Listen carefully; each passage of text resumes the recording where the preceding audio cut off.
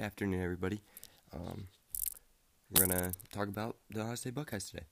So, Week 9, played Penn State at home. Bust out new all-scarlet uniforms. Very clean, by the way. Probably best jerseys I've seen them wear in a long time. Whole crowd was scarlet. Looks good. Definitely better than a whiteout for sure. Dig at Penn State there.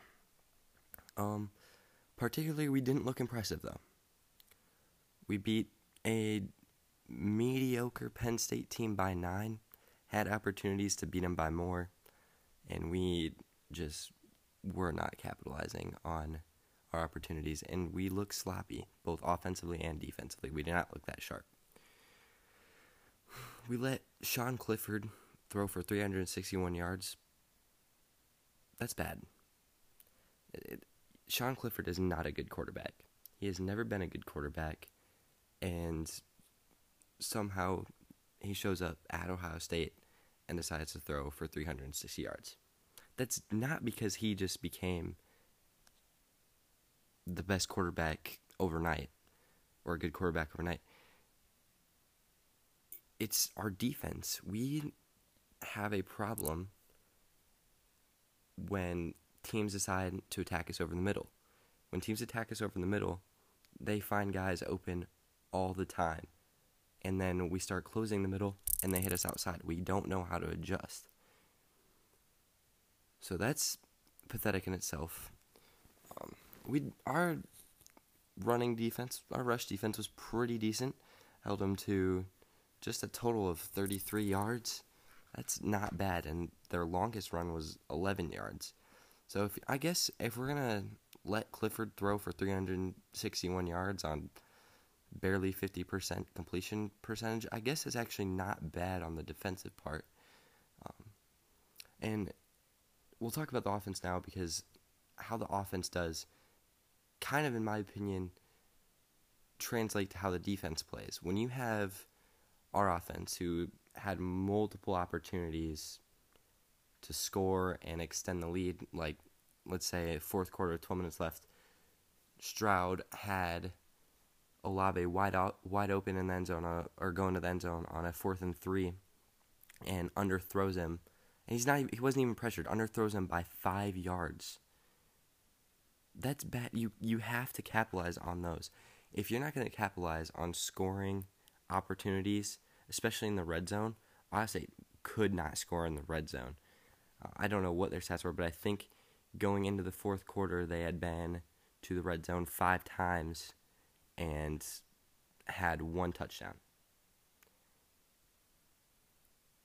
When you're not putting points on the board, your defense, their effort, their demeanor is going to be a little bit less. When you're giving your all and you're playing a good game and your other half isn't helping you and is just relying on you, you get to a point where it's like, I don't want to do this anymore. And if our offense is going to continue to make dumb mistakes and not capitalize, our defense is not going to be able to stay strong. And we've shown that, especially against Oregon. Our offense was not clicking, and our defense was folding. And you could see it. Everyone's demeanor and effort was completely different when one side is not working that well. In the games that we've blown people out, our defense looks great. We're not letting them score more than a touchdown or 2 a game, and our offense is putting up 50 or 60. When your offense is working well, your defense is going to want to play harder and put your offense back on the field. That's just how it is, because both sides for Ohio State are extremely talented and are amongst the most talented in the nation easily. We have so much talent on both sides of the ball. So let's talk about Stroud here. CJ Stroud, his stats look fine. I mean, he was 22 of 34, 305 passing yards, a touchdown, and 90 quarterback rating. But watching this guy throw the ball, it reminds me of a JT Barrett, but afraid to run. he does not run the ball. Let's see what his stats are running wise. This season, he has a total of 9 rushing yards. 9. We run read option on 80% of our rushing plays, and he has 9 total yards. He doesn't keep the ball in read options. There have been multiple opportunities for him to take it and run, but he doesn't. Last year, when he came in for a series against Michigan State for Justin Fields, he ran for a 47-yard touchdown. Where is that this year? He seems afraid to get hit. In the Penn State game, there was multiple times that he saw a dude coming at him, had a good second or more to get it off, and rushed it because he was scared to get hit. He had multiple opportunities to take off and get a couple yards, but he runs out of the pocket, and then he just kind of hovers around the line of scrimmage. If you're going to run out there, take off. You have yardage. But instead, you hold on to it, and then you make some pass that's like 2 yards behind our wide receiver. That's another problem. He's completing these passes, but he's not getting enough yards after catch from these wide receivers because he's hitting them just a half second late every time. He's not hitting these guys perfectly. If he hits our wide receivers perfectly, his stats would go up so much more. I guarantee you, he'd have the best stats of any quarterback in the entire nation. When you have, I'm pretty sure all of our starting wideouts are former 5-stars. Njigba, 5-star. Olave, 5-star. Garrett Wilson, 5-star. These guys are insane. But he can't hit him in stride, and he doesn't know how to throw a deep ball. I'm not sure I recall him throwing a ball that was completed for more than 50 yards in the air. 40 yards in the air. I wouldn't even say 35. 35 might be the max. It's bad. He does not look good. I know his stats look good, but watching him play, it's like JT Barrett, but afraid to run, and he just happens to have a more talented wide receiver core. I'm not sold on him being good enough to lead us to a championship unless he improves against these tough defenses in the upcoming weeks, especially against Michigan State. That'll be a good test for him because they're a mid-level defense, but there's going to be a lot of pressure in that game because it should be a top 5 matchup at that point. But we'll see. So now I don't know what to say because I'm not sold on our backups either. I don't think that McCord or Miller will get the job done, but we'll see. So now let's talk about college football playoff rankings. We're ranked 5th. I think that's a fair ranking. And I think the committee got pretty much the top 10 completely right. The only one I may disagree with is probably Wake Forest at 9. I think that they should probably be outside the top 10 and maybe move Oklahoma State or Baylor into the 10th spot and move Notre Dame up to 9. But you've got Georgia, Alabama, Michigan State, Oregon, Ohio State, Cincinnati, Michigan, Oklahoma, and then Wake Forest, Notre Dame. I think, obviously a lot of people have a problem with Cincinnati being at 6.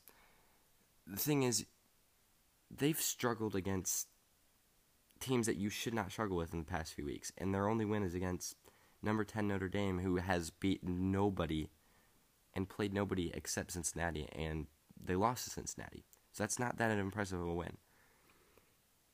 I just don't see how people can defend Cincinnati. I mean, they were up by 2 at halftime against Tulane.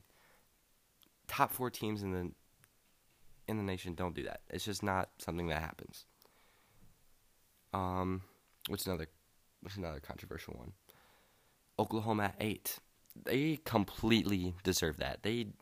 Yes, they're undefeated, but they don't deserve to be undefeated or have any sort of respect. These guys have played a terrible Nebraska team close. They played Tulane close the entire game. At least Cincinnati played them close for a half and then ended up at least semi blowing them out.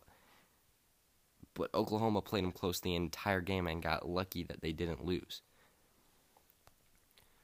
They also played Texas close, who's now 4-4. They don't look good. They played Kansas State close.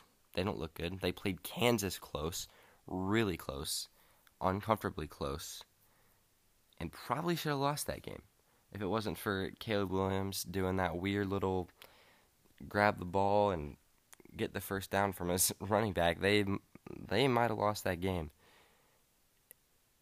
They just don't look good and don't deserve much credit this season. I do think that they got it right with the head-to-heads and having Oregon over Ohio State. I think Ohio State's definitely the better team right now, but Oregon's loss was against Stanford. They have the same record. Oregon has the same record as us, and I can kind of excuse Oregon on their loss to Stanford. I mean, you had Thibodeau out still. There was injuries, coaching staff problems. I think one of their coaches had COVID. There's a lot of things going wrong, and it was at Stanford. And they didn't get blown out. They played them close, they lost in overtime. I think you can let that slide with all the circumstances. And it's fair. I think it's a good ranking. But I think that Ohio State should be safe as long as they win out, which they have.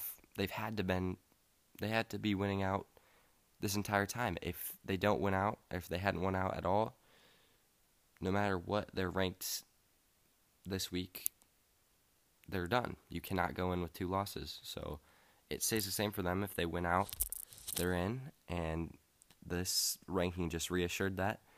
So we see how that goes. I think Alabama will probably lose to Georgia in the SEC championship, so I think we'll definitely see a shakeup soon, and we'll see how it goes with Michigan State, because I think Ohio State will beat Michigan State, and I don't know how Michigan State will get in if they're not in the Big Ten championship, but obviously we'll talk about that later when it gets that time, because I could talk about this for a long time. There's a lot of crazy things that could happen with this, but long story short, Ohio State controls their own destiny to get into the playoffs. If they win out, they're in. It doesn't matter. No one in front of them has to lose. No one in behind them can jump them as long as they win out. So that's what we need to focus on. Ohio State needs to continue to win. They've got 2 big games left on their schedule, Michigan State and Michigan. And the warm-ups for those games, Nebraska and Purdue, should be cakewalks. So I'm going to kind of skip over talking about them because I think Nebraska will kind of give us a fight, maybe a little bit. They're a little bit better than I think people give them credit for, but I don't think they're very good. I think we should beat them by probably 3 or 4 touchdowns, and I would expect our defense to not allow them to put up too many points. So I think we're fine there. Purdue could give us a little bit of trouble. I don't think so, though. They've always given us trouble in the past, but normally that's at their stadium. So I think at home against Purdue, we should also roll them 3 or 4 touchdowns for sure. I'm not too worried about either of those teams. But we've got Michigan State in 3 weeks. That is going to be a huge matchup. I'm actually going to that game. That one should be a fun one to watch. But you have probably the Heisman, the leader in the Heisman race, Kenneth Walker. And who else for Michigan State? A mediocre defense and your return man. Forget what his name is. Something Reed. He's also a decent wide receiver. Also, their receiver Naylor. He's pretty decent, but I don't think he's anything more than what we saw in Penn State. So I am not sold on Michigan State. I don't think that they have much of a chance to beat Ohio State. I think Ohio State's just more talented by a long shot on both sides of the ball. I think TreVeyon Henderson, if you give him the same carries and the same opportunity, if you swap him and Kenneth Walker and you put TreVeyon Henderson on Michigan State, I think he puts up just as good, if not better, numbers than Kenneth Walker.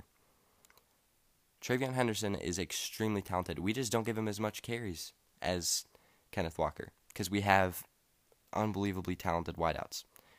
It's a different brand of football, different style, different play calling. But when you swap those, I'm not too worried about it.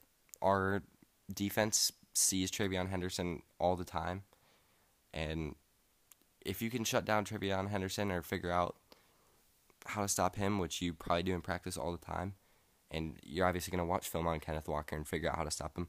If you take him away, it's over. Michigan demonstrated that. They took him away in the first half, and we're up 30-14, and then all of a sudden they let him bust out a few big runs, and here comes Michigan State, and they come back and win. If Ohio State can shut him down, I don't think they even need to shut him down completely to win that game. If you shut him down just a little bit more than Michigan State, they're going to put up 50 points that game. Michigan State's defense is not good. So unless Ohio State has a complete lapse on offense, there's no way that Ohio State loses to Michigan State, even if Kenneth Walker has a big game, because Peyton Thorne, he's not good enough to make up for whatever Kenneth Walker can't do. So I'm pretty confident that Ohio State will win that matchup. Should be a top 5 matchup, should be a fun game. So we'll see. I'll get to be there, so that'll be fun. Then next week, we got the big game with the team up north. Michigan, they don't look good either. Cade McNamara is not a good quarterback. J.J. McCarthy, their backup, is not a good quarterback. If they decide to start him anytime soon, I don't think he's ready. Their running backs, Blake Corum, Hassan Haskins, I don't think they're better than Kenneth Walker or TreVeyon Henderson. I think their offense is not anything to worry about. Ohio State's defense should be able to stop them. I'm not worried at all about Michigan's strengths, their running game. That's literally all it is, and we can shut that down easily. Just make McNamara pass. That's all we got to do, and we'll win that game. Probably by just as much as we have been past few years. 4 touchdowns, 5 touchdowns. I'm not too worried. But let's talk about how great it is to have Harbaugh as the Michigan head coach. Watching that Michigan State-Michigan game, oh my God, that was the best thing I've ever witnessed in my life. What are you doing? Randomly putting in J.J. McCarthy to run the ball. Why are you having J.J. McCarthy run the ball? You have 2 of the statistically best running backs in all of college football. And you have a starting quarterback who is just as capable of a rusher as J.J. McCarthy. Why would you put him in? The series before he fumbled that one to give it back to Michigan State, that ultimately gave them the win. He fumbled running the ball. He was clearly rattled. It was at Michigan State, and he's a freshman. And you allow him to get 0 rhythm at all. And he comes in and just completely screws up the handoff. Why do you have him in? I just need to know what goes through your mind if you're Jim Harbaugh. You have to be thinking, I want to lose this game. I want to screw up the rhythm of both of my quarterbacks that I'm using. If I put my backup quarterback in right now, it's going to screw up my starting quarterback. And if my backup quarterback messes up, it's going to screw up his rhythm. But I'm going to do it anyway because I'm Jim Harbaugh and I like to lose. I like to lose to Michigan State and I like to lose to Ohio State because I suck at coaching. As an Ohio State fan, I absolutely love Jim Harbaugh as the Michigan coach. And I hope he doesn't get fired because it's amazing to see how bad he is. It's incomprehensible how he can be that bad of a coach for such an elite historically program. They're not elite anymore. And there's no way anybody thinks they're elite. They're trash. They're mediocre. They've played nobody this season. I don't know why they're ranked 7th. They're not good. They're not better than Oklahoma. They're not better than Cincinnati. They're not better than Notre Dame or Wake Forest. They're not good. Ohio State, running the table. Mark it down right now. That's the end of this episode. Adios.